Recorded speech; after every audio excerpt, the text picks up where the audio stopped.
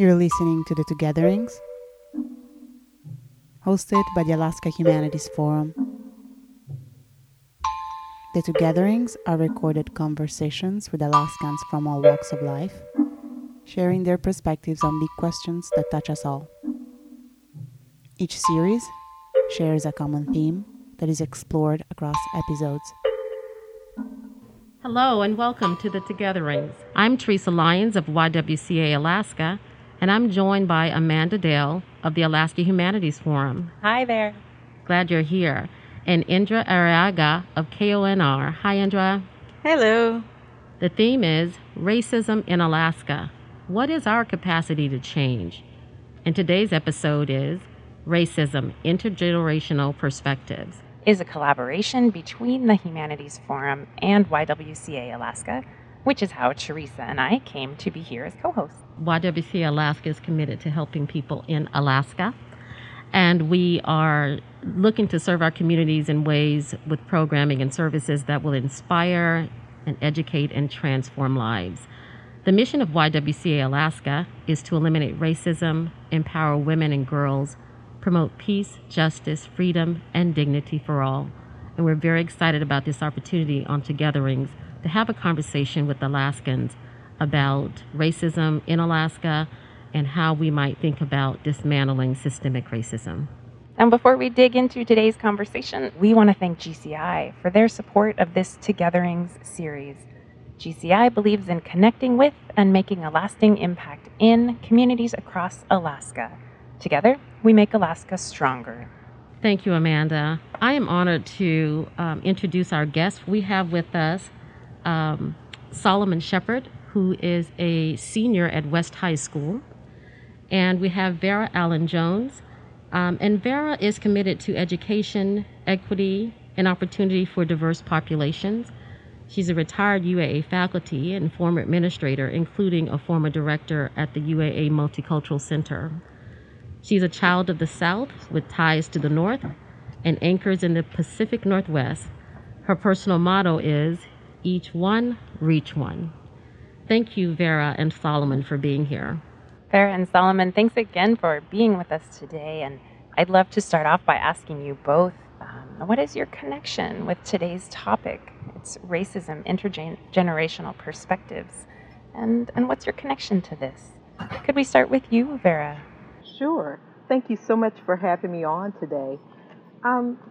I guess I would say, especially because we're looking at it from an intergenerational perspective, I recognized early on that how we respond to events and activities in our lives is based a lot on the lens with which we view it.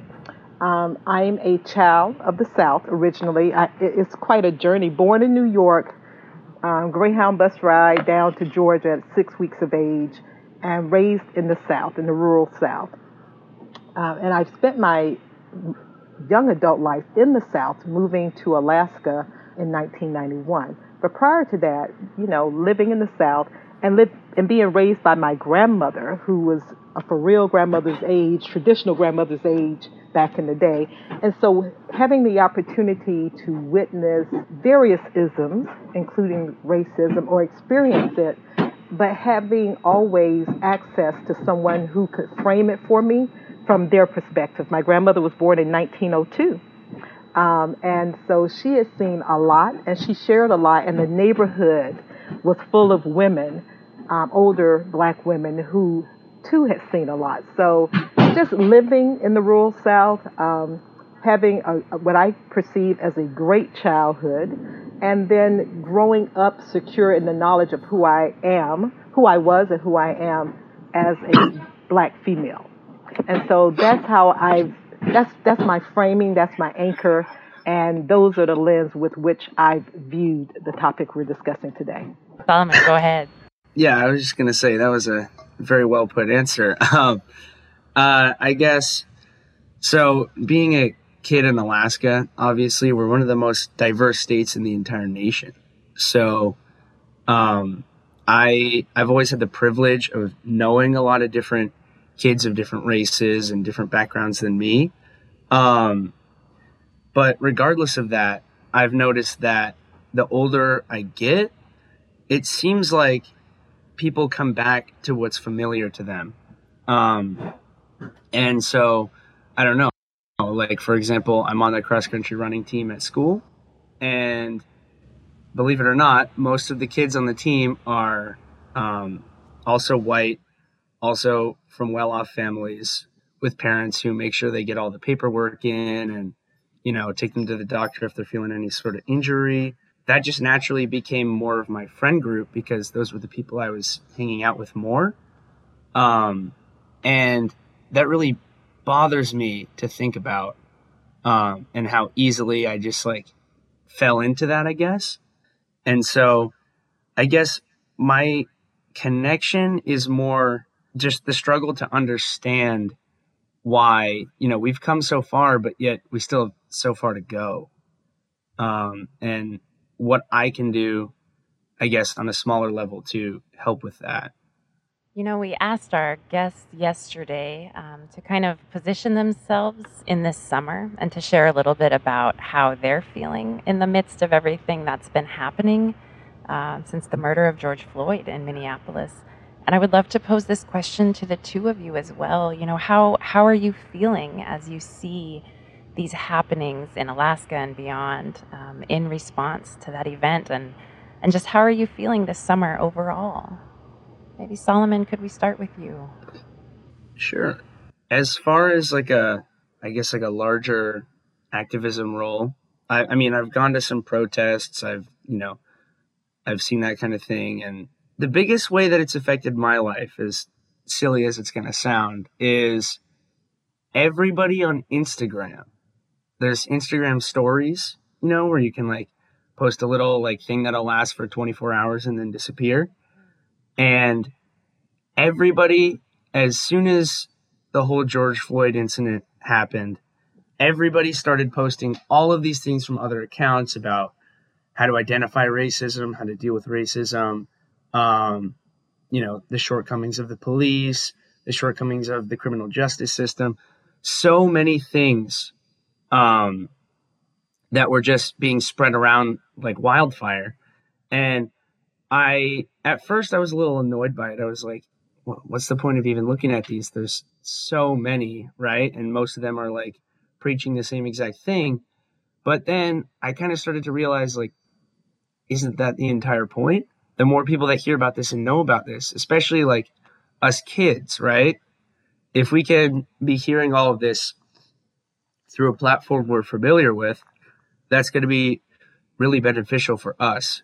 That's been pretty eye-opening to me to see how many kids my age actually care. Thanks, Solomon. Vera, what came to mind for you? I love hearing Solomon speak. So, that's a really good question. How do I feel? And I really had to assess that for myself as things bubbled and the pot boiled over the summer. And initially, I thought I felt numb because I didn't feel anything with hearing the news. There was not a visceral reaction. I didn't have an emotional outcry rise up in me. And it caused me pause. I actually sat and asked, am I really numb to this? I mean, have I experienced it so much that I'm numb? And I came to realize I'm not numb. It's more of a sense of knowing because it's not new. I'm not saying it's not valid. So I make no claim to how or direction how other people reacted or feel about it. But I had to acknowledge and affirm and validate myself and recognizing that this is a knowing place. I know what this feels like. I know this scenario, which is unfortunate. It's unfortunate that seeing it was not a surprise to me. And it's unfortunate that I can't remember a time of not seeing it, not seeing these type of actions take place. The fact that we're able to capture it and place it on social media, to place it in the news, is a sign of the times, which is a wonderful thing. But there's always been some medium that allowed us who were ready to see. There was always some medium available to us to know that these type of actions were taking place. And so this summer, it was just a matter of I had to sit with myself and recognize I know this, and then make some determinations about how the world around me was going to influence how I responded to it. Sarah, I'm struck by your phrasing, us who were ready to see. Is that something that you see the needle moving on at this point? Does that feel like something that's shifting or not necessarily? I think the needle is constantly shifting, and that's part of the challenge because it's constantly shifting. It's much like a pendulum. At some point and in some eras, it would seem on the surface as though things are getting better. And they are, with air quotes, but are they really? If it's like is it surface dressing, or is there real movement? And I'm not a pessimist. I'm actually quite the opposite. I'm quite an optimistic person. I believe people have the capacity to grow and change. Change is not easy, and change does not come swiftly. And this has been a long, long, long road. And it just causes me to ponder what will it take to have it actually happen, to actually have people ready to not just have the hard conversations. We call it difficult dialogues and all kinds of things, but talking, and you have to talk, but you have to listen. And then you have to have a very concrete plan that may or may not work that you're ready to execute in order to see a change. These difficult dialogues you talk about made me wonder, are you talking about, something that's a gathering and people are invited to share and it's real intentional, or are you talking about everyday conversations with people? I think both, because I think you have an audience that will respond to group settings and, the need to stand and engage in a meaningful manner, and recognizing that what's meaningful to one person may not be as meaningful to another. But I think there's real value in conversing one-on-one, talking to people that you happen to meet on the street. And it won't necessarily start at that deep level of dealing with systemic or dealing with systems of oppression or anything like that. It literally starts oftentimes with a hello. How are you? Finding common ground, because there are more similarities than differences. And too often, if you focus your attention only on the thing that makes us different, then you're already starting at the bottom of the mountain and without a rope or climbing gear, versus being able to really think, okay, this is common ground we can all agree on, because there is common ground. And after you can have something to anchor, to have a foothold in, then you can start unpacking some of the other pieces that may cause us angst. And we all have angst about something. There's a lot of isms to deal with in the world. Absolutely. Sarah, is there a particular conversation that maybe you could share with us about that you maybe have been a part of or witnessed that sticks out to you, when we're talking about the importance of these dialogues? And Solomon, I'm going to come to you next with the same question. Okay, that's a good one. So, okay, yes. So let me be transparent with my own ism. When I was in graduate school, many years ago, I was in the counseling program. This is at a school down in Georgia, a university down in Georgia, and it was a group counseling class. And one of the things we had to do, or you had to pass this class to be able to go on to your other, to continue in your program to the next level.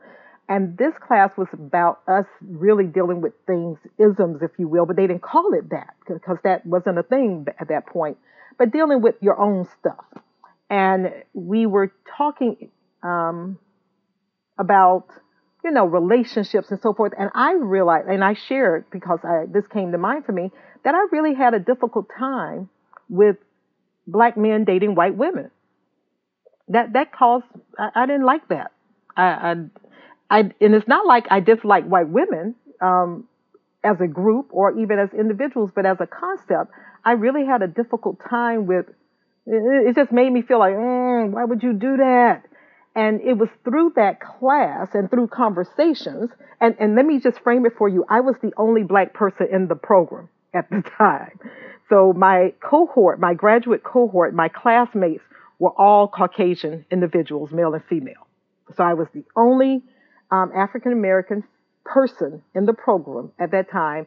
And I was the only one that was not already, did not already have a teacher certification or working in the school district of anywhere. And I was the youngest person in the cohort. So I had all of that working with me. And it was through that, and people initially got very quiet when I shared that conversation. When I said, this is something I have a problem with. And it was silence. I mean, you could hear a feather hit the floor. And I continued to, so the facilitator, the faculty member, very wisely facilitated that conversation and helped me unpack what that was for me. And what I realized through that conversation is that my concern, my dislike, and it was a real dislike, a real kind of like, I don't know why you want to do that, was because I had witnessed in my childhood my relatives, and I really hadn't thought about this until we unpacked this. But again, growing up in the rural South, I had witnessed my relatives. They kind of, you get 3 carloads of people and they're going on a trip. Okay, but they would always meet at my grandmother's house because we were like on the edge of town. And so, no big deal. They're going on a trip. And when they would come back, they would have one of my cousins from Milwaukee with them and his family. He was married to a white woman in Milwaukee, Wisconsin. And they had, at that point, 1 little girl. And so, no big, and she came in the house, and when the kids came in the house, it was no big deal. But what I realized is what I was hearing, conversations that I was hearing going on that literally were in my subconscious until this class, was that those 3 cars went to escort him through certain parts of Tennessee and Georgia where a black man could not be in a car with a white woman and be safe. That was in my psyche, and it was buried there. And I wasn't even aware that happened. So I'm like, people gonna die? Are you kidding me? Why would you do that? And in the town where I was aware of other things happening that were not positive actions happening to black men who were attempting to be in relationship with white females. So those things were deeply embedded. I didn't see it. I never saw anything happen to anyone, but I was exposed to the conversations, and that was anchored in my psyche, and that then drove my feelings toward why would a black man, date a white woman? Why would you do that to yourself? And so I just wanted to share that. That was one of those conversations. That's a really powerful example. That's powerful. Thank you for sharing that. Solomon, are there a lot of conversations that you see happening with your peers or with friends? Is there one that maybe sticks out to you that you've been a part of or that you've heard about? So actually, as Vera was recounting that story, I thought of one major example that I've actually dealt with a lot, especially recently. And the whole thing centers around pickup basketball. So basically, I've always, I've liked basketball always. I haven't been very good for most of my life. Wouldn't even say I'm good now. But the part that would always terrify me the most, I could play with my friends and be just fine, right? But as soon as I went to the gym and I saw to put it quite frankly, people who weren't like me, who are a lot more confident in their abilities, who were just a lot more confident in general, who wore the, fancy basketball shoes, who just looked different. That's when I really struggled because it was a different environment. I felt like I had to prove myself. And so I put so much pressure on myself to do that.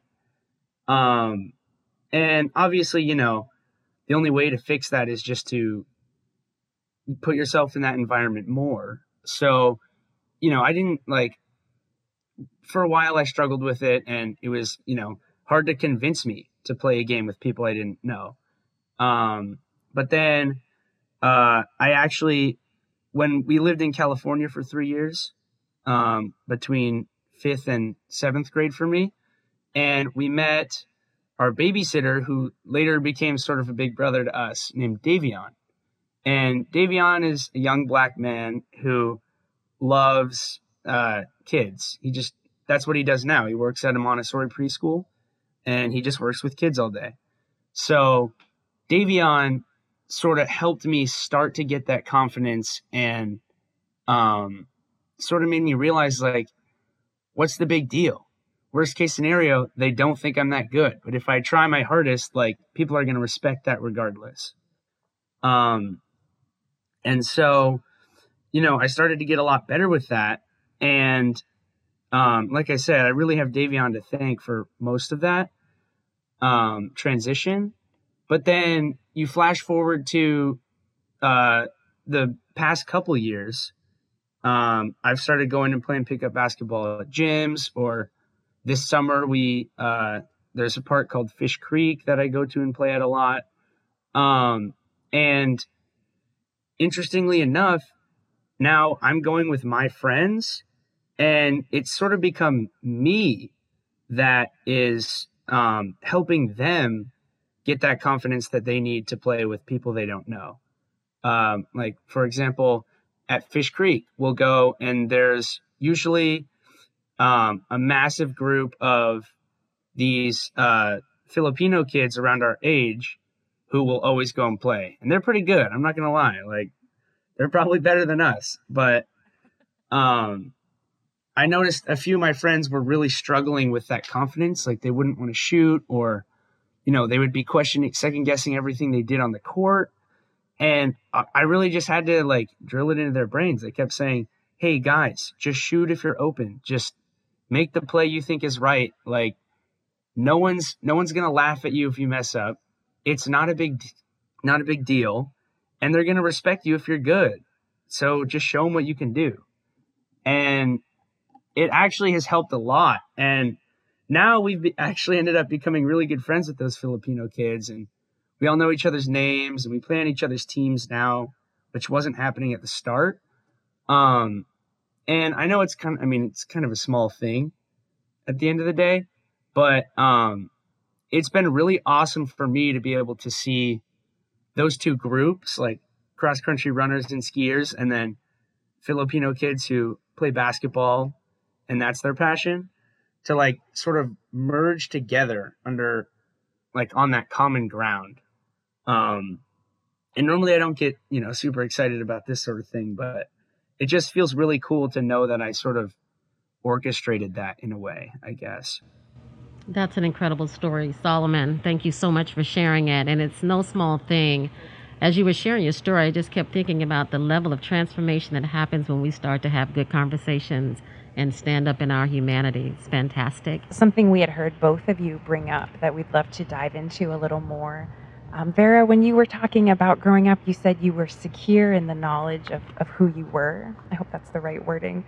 Mm-hmm. And Solomon, you seem to really have a certain amount of this self-knowledge and confidence, and certainly much more than I had at 17, I'm happy to admit.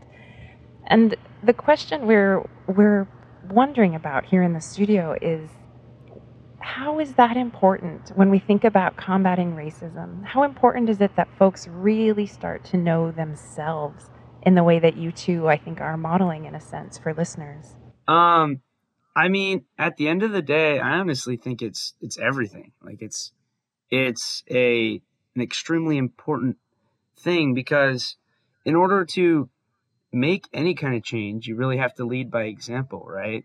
So if I can't, going back to what I said earlier, if I can't go out on the court and, ball out and have a good time, then my friends aren't going to see that and think, why can't I do that?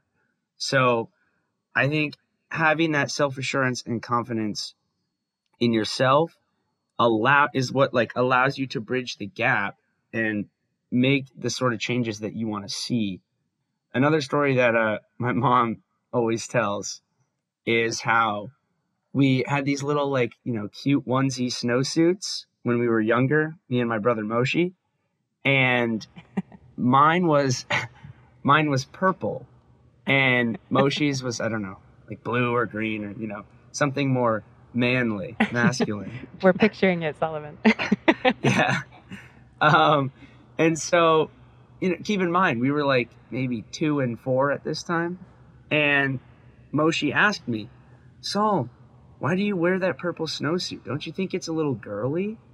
And my mom said that my answer was, people can wear any color they want. And so, again, like, seems like a small thing in the moment, like you guys so eloquently put it.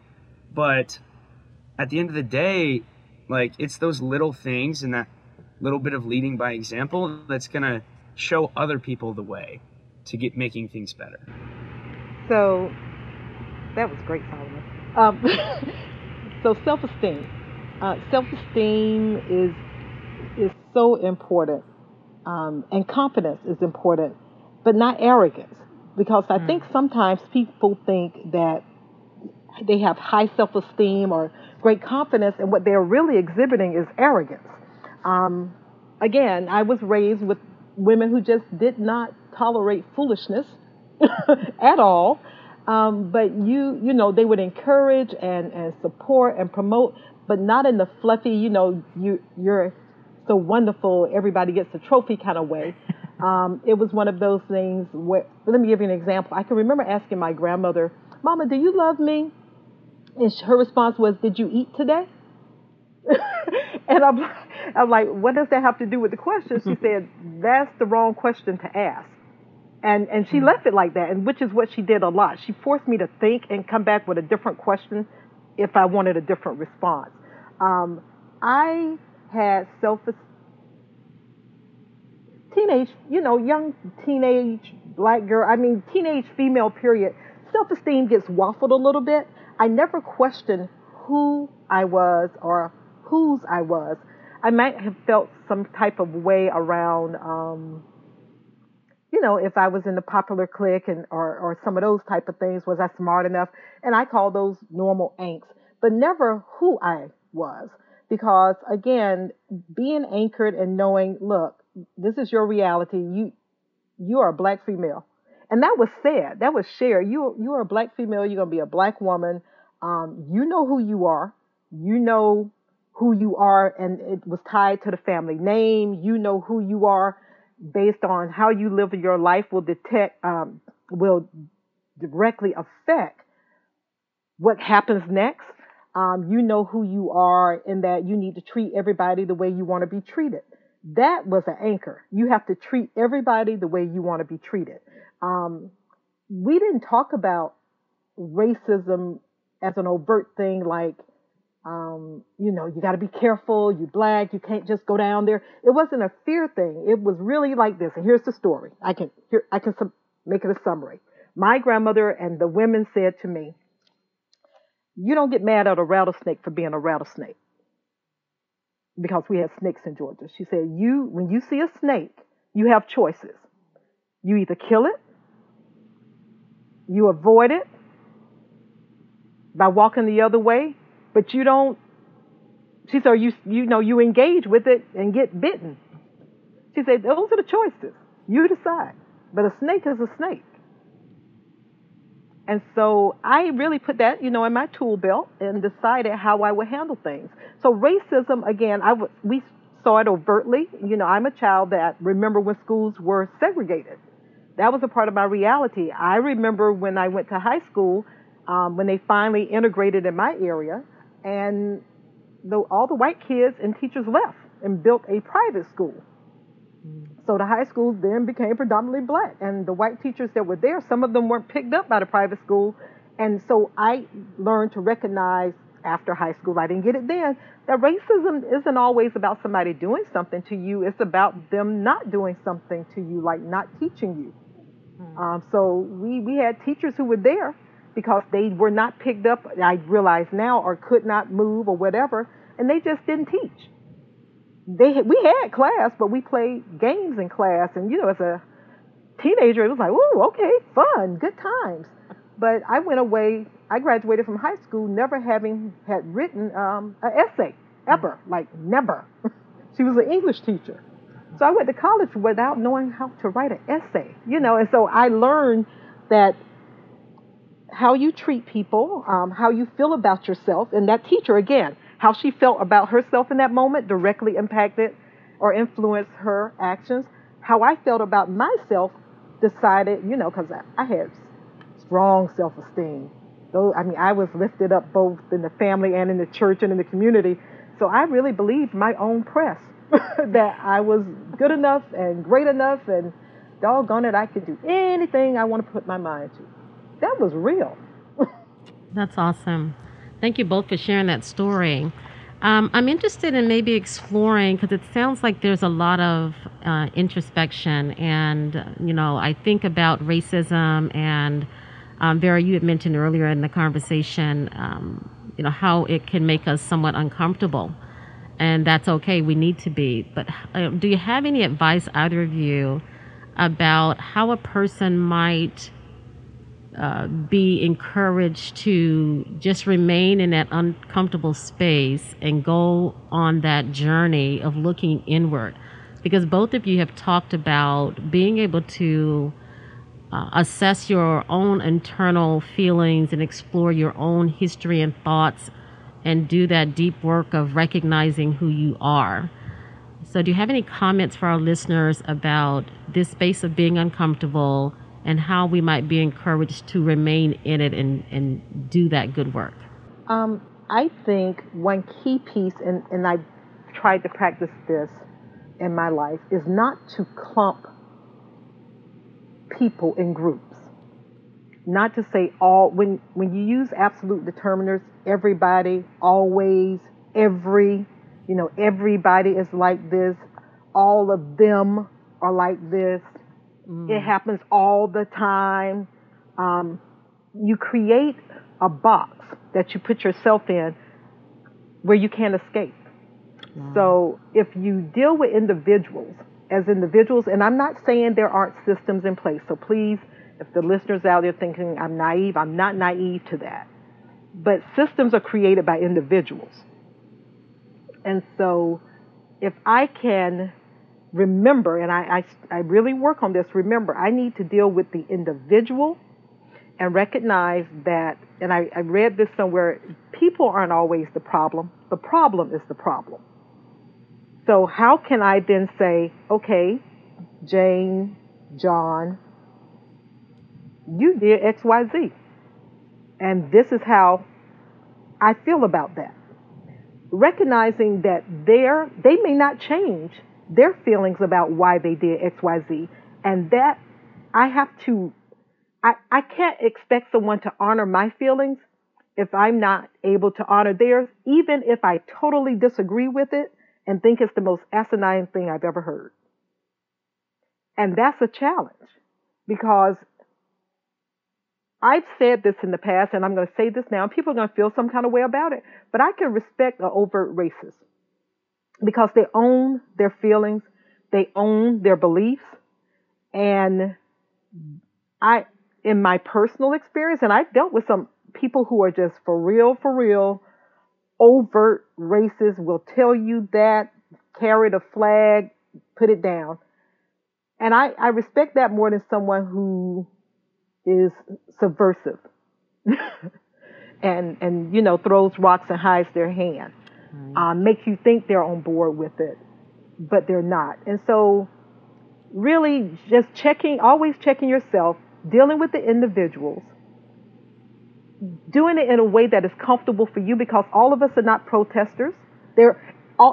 Every means of expression is valid, but recognize different people express themselves differently, both for or against whatever the topic may be. and just really own what you can do in a space that is comfortable for you to address it one-on-one. And if you have the power, authority, and access to address it systemically, then, and you feel confident and comfortable enough in doing so, then do that. But there are all kinds of ways to approach it. And but it has to be authentic to who you are as an individual. And we have to be respectful and recognize people believe what they believe just like we believe what we believe. Mm-hmm. Well, thank you, Vera. Solomon, did you have any comments or thoughts about how one might be encouraged to occupy that place of being uncomfortable as we learn how to better stand against racism? Yes, actually. I thought that Vera made a fantastic point in saying that you have to treat people as individuals. That is really like one of the most important things you can do, and the most vital things you can do in order to help you remain in that uncomfortable place. Mm-hmm. Because, you know, if you see people walking around the halls of your school, or you see people at work, or you see people on the street, you know, it's sort of human nature almost to just assume and, you know, put together these people, like whether it's because of their appearance or, you know, because of what you've heard about them or whatever it may be. And that's easier because, you know, your brain loves to recognize patterns. Mm-hmm. And so if it establishes this pattern for a certain group of people, then it will be much happier and more comfortable. But that's wrong, obviously, and it's not going to get you anywhere in terms of progress. So really, you have to treat people as individuals. And then the next step is to just talk to people. Mm-hmm. Honestly, what I've noticed, especially as I started to get a little older and, you know, like I said, get a little more confident in myself, I've started to just talk to people. Like, I'll, you know, whether it be on the basketball court, whether it be at the grocery store, random people I see in the halls, homeless people, like, I see people around all the time. Why not just have a conversation with them? And a lot of times I've found actually that it's them approaching me. As long as you know, look at them with kind eyes and nod, whoever it may be, and let someone else know that you're open to the idea of having a conversation, those nonverbal cues are actually going to make them want to talk to you. And so, and those conversations are really valuable, because even if you just say, you know, like, hey, how's your day going? Like the other day, I was driving and I had my window down because, you know, it was nice and sunny. And a car pulls up next to me, and this guy is clipping his fingernails out the window on the passenger side. And he looks at me and gives me a nod, and I look at him and give him a nod. And he says, hey, man, how's your Sunday been? And I just said, oh, I mean, it's been, I said, man, it's been great. It's good weather. You know, it's a nice day out. And he was like, that's really cool, man. You know, like, hope you have a nice day. And, wow, you know, it was like a super simple thing. But he wasn't a person that I would normally ever associate with in my life based on, like, you know, the activities I'm in and the things I'm into.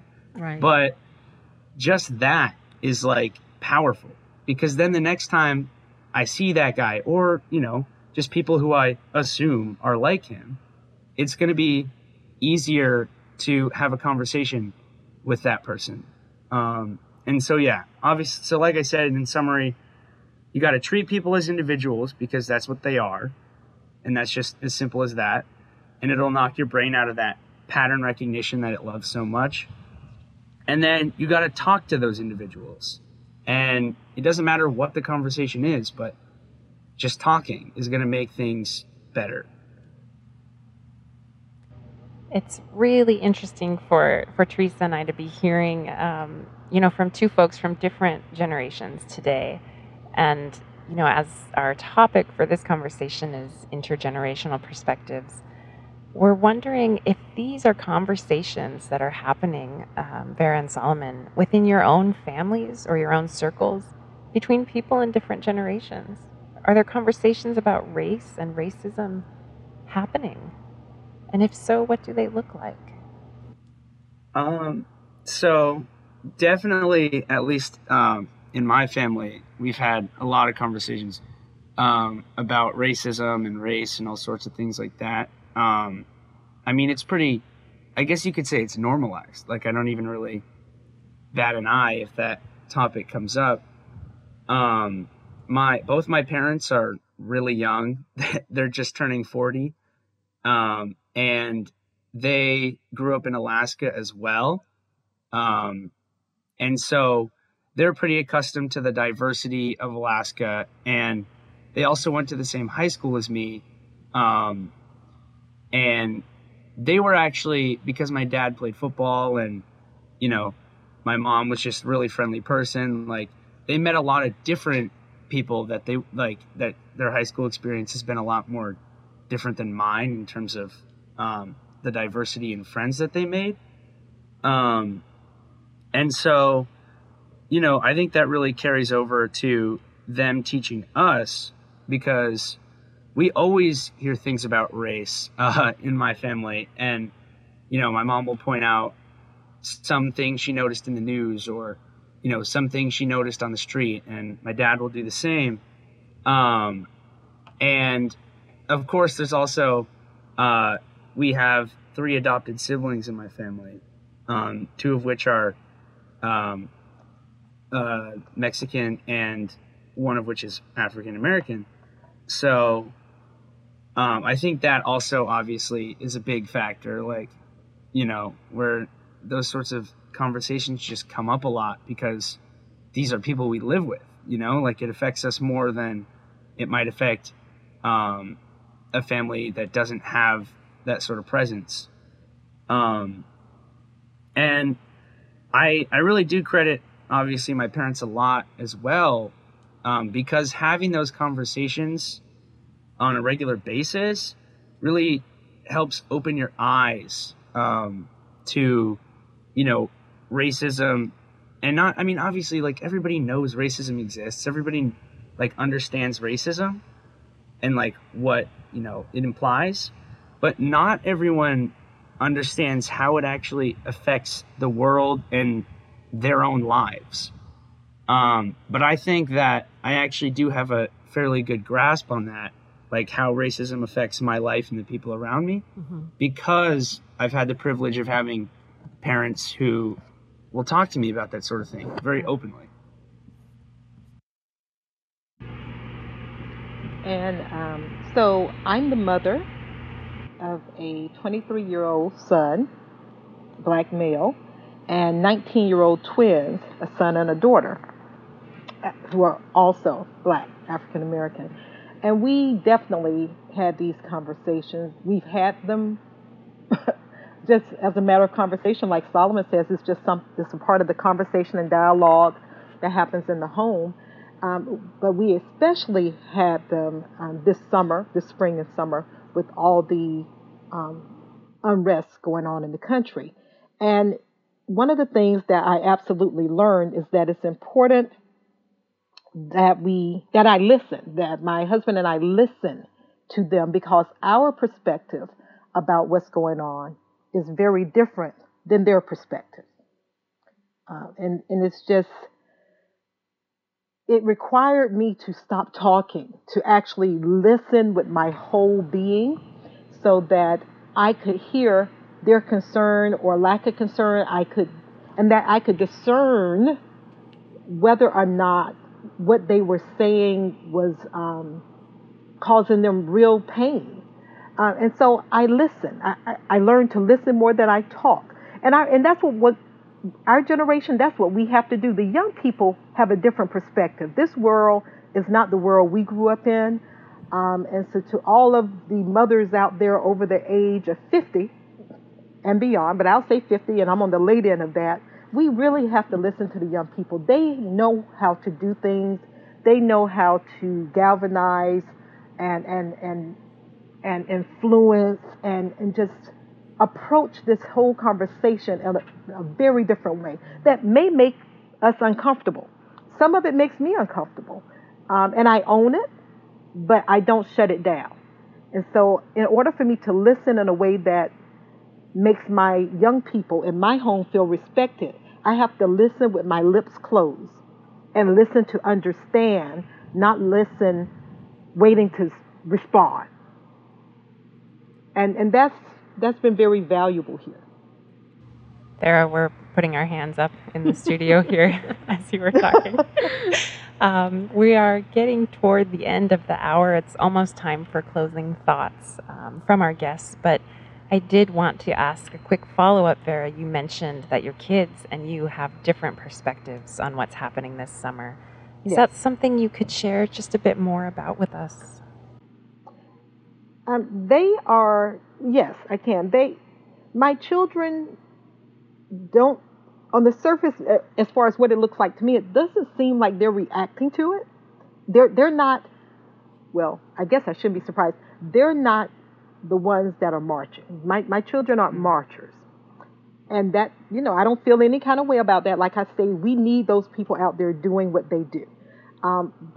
But they are having, as I've listened, I had to really listen because, they go into secret squirrel mode. They're having conversations with their friends on Snapchat and on Instagram and on Twitter. And that's how their activism is showing up. So they're not doing the words and the talking heads. And they have friends. Some of their friends are those people that are out there doing that. My oldest is very quiet. He's very introspective, but he is a deep well. And so when he has something to say, he says that and it's profound, but I'm not his audience. So that's how it's showing up. And they seem very comfortable in doing what they're doing. And I am comfortable in saying that's okay. Now, the one thing I absolutely step outside and cross out all kind of boundaries about, and I don't have to fight hard because it's ingrained in them, is they have to vote. Period. No discussion. I'm going to be the mama today. You have to vote. That's a non-negotiable for me. But they have been going to the voting polls with me since they were babies, literally. So it's not a hard conversation, and now I am challenging them to challenge their friends to vote. Because I told them, I think it's a wuss move for you not to vote. Sure, you got a choice, but on this, you need to remember that it wasn't so long ago, particularly for my daughter, I said, as a woman, it wasn't so long ago you didn't have a right to vote. And as black people, it wasn't so long ago that we didn't have a right to vote. And so recognize that if you're saying it's my choice, I choose not to vote, you are saying I choose to accept the world however it's presented to me. And I don't want to hear not one complaint. So that's how we communicate intergenerationally. This has been a fantastic hour of discussion. I feel like I'm just getting smarter with every comment that you both have shared. We are nearing the time of wrapping up our program, but we just wanted to get just that one final thought from each of you. I think overall, kind of like Vera was saying, us younger people, like the younger demographic, don't seem to be on the surface as passionate about,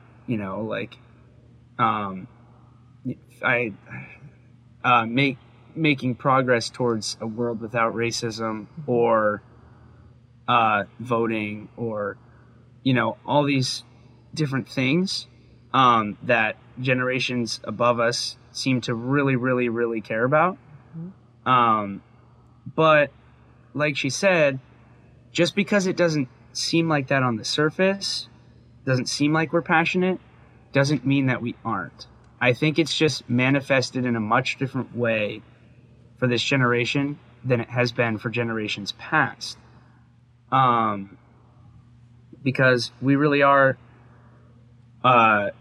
getting to a point where, like Vera said, she can remember a time when schools were segregated. Whereas for us, anyone my age, like the idea of that is preposterous. So I think that we seem less passionate because we sort of take for granted the social climate of the times right now.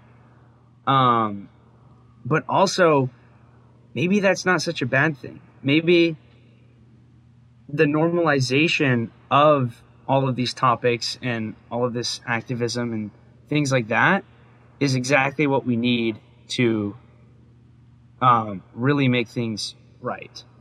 So I guess, if there's anyone listening who's, high school kid or college kid just thinking they're going through the motions, I want you to know that anything you do is valuable. So, yeah. Saul, we're so happy you've been on this program. Thank you for joining us today. Vera? Of course. Thank you for having me. Oh, absolutely. Vera, a quick closing thought from you. Absolutely. Listen with your whole being, your lips closed and your ears and heart open. Act through voting, act through funding our young people in their efforts to affect change in our community. Act by you being the first person to reach across the street or up the street or across the aisle. You take that on as the act, and then listen again. Continue to always listen. Seek to understand before you seek to be understood. Vera Allen Jones, thank you so much for joining us today and giving us a lot to think about. Thank you also to our listeners, to the Humanities Forum, to Teresa Lyons of the YWCA Alaska, and of course to our sponsor for this series, GCI. Thank you for their support for this Togethering series. GCI believes in connecting with and making a lasting impact in communities across Alaska. Together, we make Alaska stronger.